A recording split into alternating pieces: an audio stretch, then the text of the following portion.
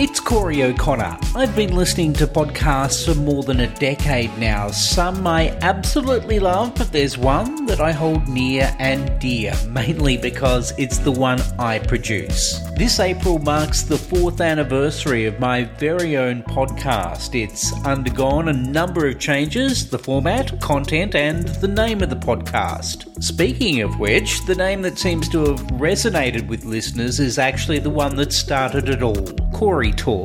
As I enter the 4th year of podcasting, CORYTALKS is once again the name of the show and my podcast feed. The fact you're listening to me now means you're probably already followed or subscribed to the CORYTALKS podcast, so thank you. I'm always looking for new show ideas. Please contact me via bio.link/CORYTALKS to send a message. Fresh episodes of CORYTALKS coming soon.